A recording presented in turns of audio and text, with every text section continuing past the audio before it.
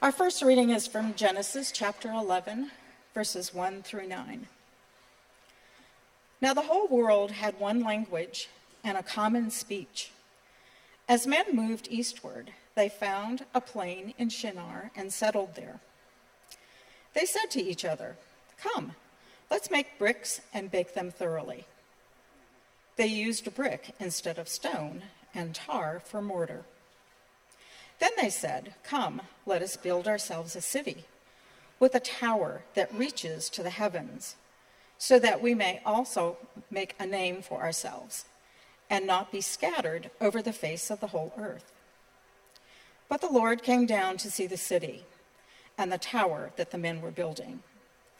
The Lord said, "If as one people, speaking the same language, they have begun to do this, then nothing they plan to do will be impossible for them. Come, let us go down and confuse their language, so they will not understand each other."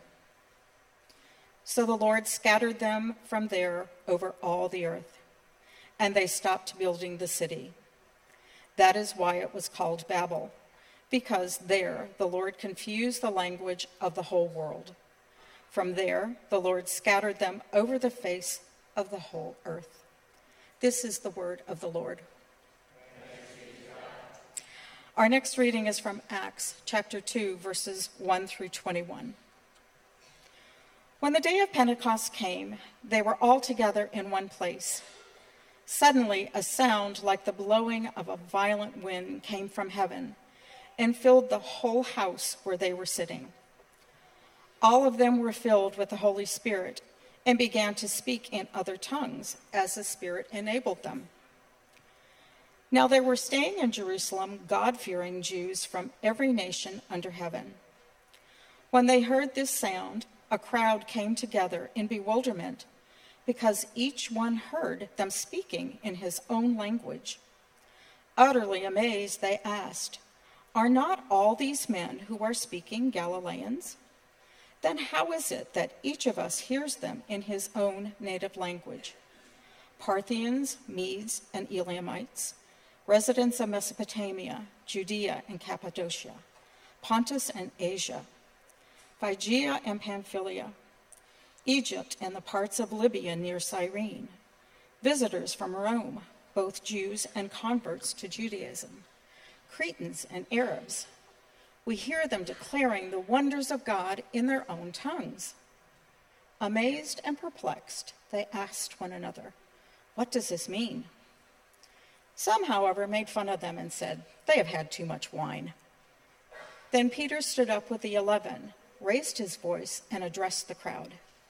"Fellow Jews and all of you who live in Jerusalem, let me explain this to you. Listen carefully to what I say. These men are not drunk, as you suppose. It's only 9 a.m. No, this is what was spoken by the prophet Joel. In the last days, God says, I will pour out my spirit on all people. Your sons and daughters will prophesy. Your young men will see visions. Your old men will dream dreams. Even on my servants, both men and women, I will pour out my spirit in those days, and they will prophesy. I will show wonders in the heaven above and signs on the earth below, blood and fire and billows of smoke. The sun will be turned to darkness and the moon to blood before the coming of the great and glorious day of the Lord. And everyone who calls on the name of the Lord will be saved. This is the word of the Lord.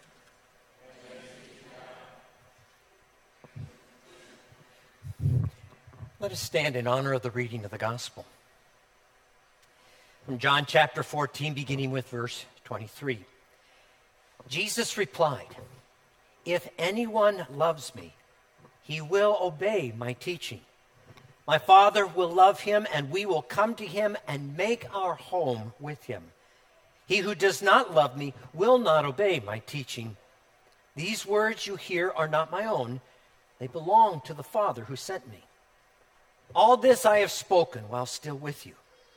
But the Counselor, the Holy Spirit, whom the Father will send in my name, will teach you all things and will remind you of everything I have said to you. Peace I leave with you.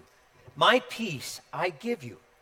I do not give to you as the world gives. Do not let your hearts be troubled, and do not be afraid. You heard me say, I am going away and I am coming back to you. If you loved me, you would be glad that I am going to the Father, for the Father is greater than I.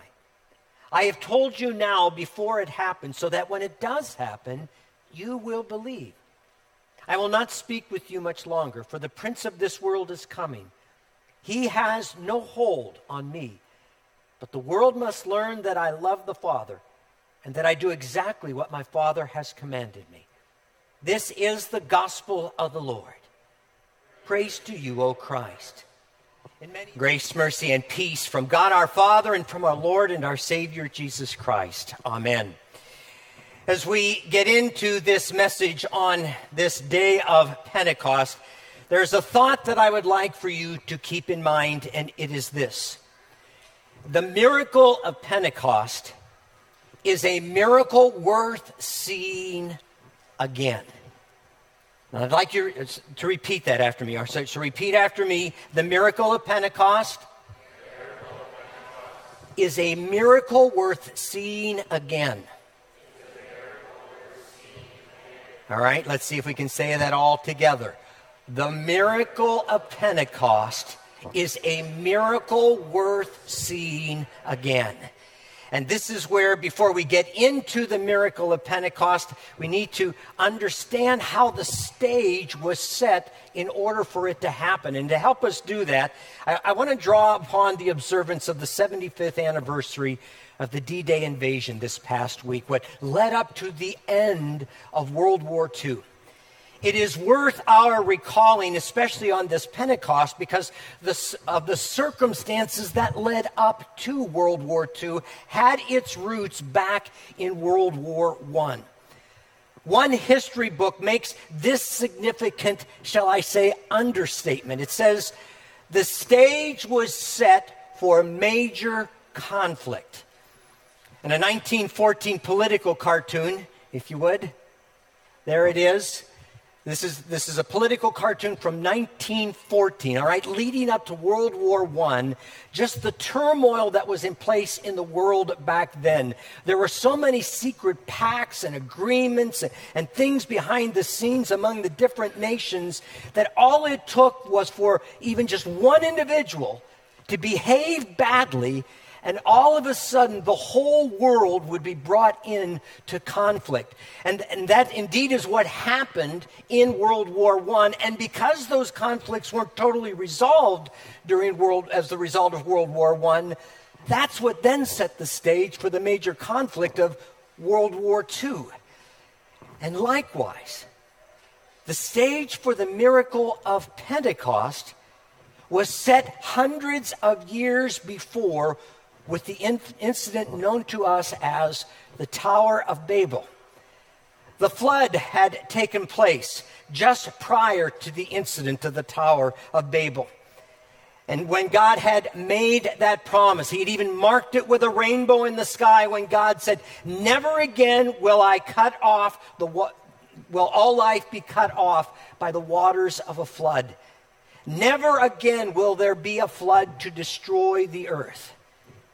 And now we come to the Tower of Babel, just 2 chapters later. I mean, the people of the earth were still in the process of repopulating the earth following the flood. And once again, as sinful human beings are prone to do, sin was on the rise. Forgive the pun. All right, never mind. It'll come to you later. And Scripture tells us this in Genesis 11. The whole world had one language and a common speech. Now, if you've ever been in a situation with someone where language was a barrier, you know how frustrating that can get. I remember on my first mission away trip down to Panama, we were making and mixing concrete, and the youth there in Panama were responsible for dispensing the sand and the stones and the mix and everything. Nate, you were there with me. And so I had charge of the wheelbarrow to go up, and I was told we need some aggregate, we need some rocks. I don't know any Spanish. And so I rolled the wheelbarrow up to all the youth who were there and looking at me going, all right, what do you want? And I went, El Roccos? they fell on their behinds laughing at me. So you know what a blessing it is whenever you can speak in a common language. But as humanity is prone to do, the people of that day took what was good and sought to leverage it for their own self-serving gain. They said, come, let us build for ourselves a city with a tower that reaches to the heavens so that we may make a name for ourselves and not be scattered over the face of the whole earth. In other words, come on, people, let's unify ourselves around ourselves. And they used brick instead of stone. I mean, stones would be too uneven, too unsightly to accomplish the wonderful task that they wanted to accomplish. And they did not just make your average, everyday, air-dried bricks. Oh, no. Let's make bricks and bake them thoroughly. You know, the kind of bricks you'd want to paint the Indianapolis 500 with, you know, those kind of bricks. Bricks that would stand the test of time. And then they used tar for mortar. And you might go, tar? Why tar for mortar? Well, you know, let's use something that's waterproof, just in case God goes back on his promise and sends another flood our way. Yes, the people were well on their way to building the kind of tower that would qualify as one of the great wonders of the world. The kind of thing that people would not only be drawn to, but the kind of building that people would just want to be near all the time. And thus, my friends, the stage was set. The stage was set for major conflict. Scripture goes on to tell us that the Lord God came down to see the city, to see the tower that the men were building. You know, apparently it wasn't high enough yet. God still had to come down to see. And while it may have been impressive already from a human standpoint, God saw where all of this was leading. And God was not impressed. The Lord said, if as one people speaking the same language they have begun to do this, then nothing they plan to do will be impossible for them. And so you'd see the stage was set for God to intervene. And not because God wants humans to fail, but because humans are prone to fail. God knows that given their human nature, people tend to drift further and further and further away from him. People have a way of making themselves their own God. And so for the well-being of the people, God must intervene. And so God came down and he confused their language. And then the Lord scattered them from there over all the earth, and they stopped building the city. And that is why it is called Babel, because there the Lord confused the language of the whole world. And from there the Lord scattered them over the face of the whole earth. You see, God does this to stop them from trying to be God, because he knows that they will fail at being God. Because he knows that the more they go down this road, the further they will drift from him whom they so desperately need in their lives. And as a result, life is about to get even harder than it ever was before. I mean, all of a sudden, because of the different languages, there's going to be a lot of miscommunication and misunderstanding. There will be groups of people of one language over here who won't get along with another group of people of another language over here, and it's going to create conflict between them. It is also going to make it harder for people to not only talk about God, but to tell others about this good and gracious God. God's plan of salvation is made all the more difficult by confusing and scattering the people. And God knows this. But God does it anyway. Because for the sake of the people, it was necessary. You see, God is teaching them in this moment that only He alone is God. And what is more, God knows that He can overcome anything. Indeed, with God, all things are possible. I mean, that is what the cross of our Lord Jesus Christ is all about. That is what the resurrection of our Lord Jesus shows us. God can overcome sin. And when God overcomes sin, amazing things begin to happen. And that, my friends, is what Pentecost shows us. The Holy Spirit, promised by Jesus, has come. And here is where we now fast forward from the Old Testament into the New Testament to the book of Acts. You see, the Holy Spirit comes in order to undo this horrific sin that had plagued humanity since the days of the Tower of Babel.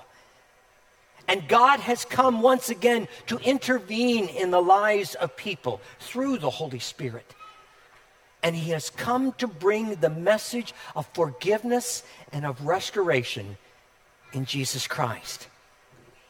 You see, at that first Christian Pentecost, that is exactly what happened. Language is restored. It is a miracle not only of speaking, but a miracle of hearing. And God is not only bringing forgiveness, God is fulfilling forgiveness. This is His next step following the death and the resurrection of Jesus Christ. And those who were there, I mean, representatives of the then known world of that day, they hear with their own ears, in their own languages, what God has done for them in and through Jesus Christ. And how God has now overcome all things, even the major conflicts that humanity has created. That is what Pentecost is all about. God is assuring us that He will overcome the ongoing differences between people so that the gospel can be shared. So that people can come to know the work of Jesus Christ, to know the one who overcomes sin, to know the one who has come to fulfill the promises that God has spoken. And this is the purpose of Pentecost. And when there is forgiveness, when that message is shared, God does some great things. Now, this is where I want to go back to where I started with you. The miracle of Pentecost is a miracle worth seeing again. And dare I say, again and again and again. I want you to think back to that first Christian Pentecost. You see, when all was said and done, at the end of Acts chapter 2, we read this. About 3,000 were added to their number that day. How awesome it would be if the miracle of Pentecost were produced in that way again and again. And not just today, but tomorrow and every day hereafter.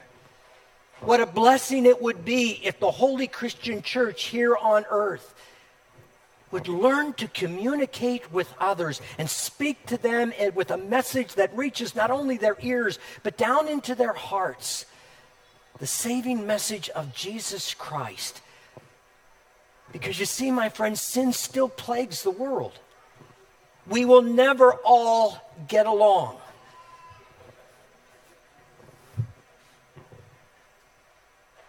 but we may well communicate because we share this same space here on earth. After all, we are all stuck together. God has created us to be in community with each other. And as followers of Jesus Christ, God has called you and me to reproduce the Pentecost miracle by speaking the good news of Jesus Christ to those around us. So let's take this to the local stage. Let's bring this to the place where we live, our communities, our spheres of influence. Because you see, God is still all about producing and reproducing that miracle. And it all starts, first of all, with you and me. Realizing that we are all guilty of the same sin as the people of the Tower of Babel. Oh, it may not be the building of a great tower, but we all still have our own moments where we try to make ourselves to be God, when we place ourselves in God's seat. It happens every time that we live for ourselves. We put others down so as to elevate ourselves.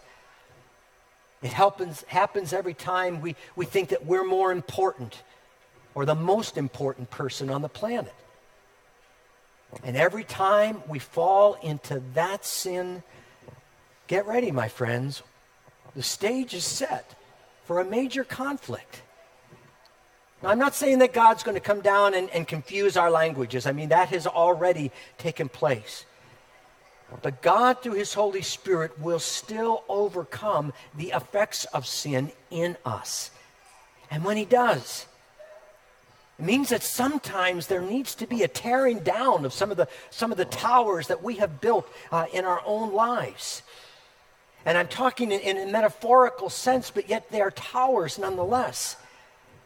And if you've ever gone through the process of deconstruction, like when remodeling your house, you know that sometimes that process can be painful because it hurts to have our sin confronted. It hurts to be reminded that our sins of rebellion and disobedience arise up again and again against God. And it hurts to hear that our sin is no different than the people of the Tower of Babel. Yet it is true. So what can change us? Nothing other than the intervention of a loving God. Because when sin is undone, God does amazing things. Through the death and the resurrection of Jesus Christ, God has restored you and me in an everlasting relationship with him. In other words, through faith in Jesus, the miracle of Pentecost has taken place in you and in me. But let's understand, my friends, the miracle of Pentecost does not stop with us. I have to say, one of the very reasons why I was drawn into the full-time ministry of our Lord and our Savior Jesus Christ is because I wanted to see the miracle of Pentecost happen in the lives of others. But the fact is, you don't have to become a full-time church worker in order to be part of the miracle of Pentecost. If you're thinking about it and you want to have that conversation, I'll be more than happy to have that conversation with you. But understand, my friends, the miracle of Pentecost can happen before our very eyes. Simply consider this. Who are the people in your life who need to know what you know about God's mercy and grace in Jesus? Who are those whose lives would be forever changed if you were to have a gospel conversation with them? The stage is set, my friends, not for a major conflict, but for the message of God's mercy and grace to be spoken into their lives And you may be the very one that God is calling to do that. And each and every day, if we have our eyes open and are attentive to it, we will begin to see more and more how the Holy Spirit opens doors in our interactions with others to be able to have those kind of gospel conversations with them. And so I said it before and I will say it again. The miracle of Pentecost is a miracle worth seeing again. And I will say it again. But this time I would love it if you would say it with me. Would you please? The miracle of Pentecost is a miracle worth seeing again. And the stage is set. Amen? Amen. And now may the peace of God, which surpasses all human understanding, may it keep our hearts and our minds through our faith in Christ Jesus unto life everlasting. Amen.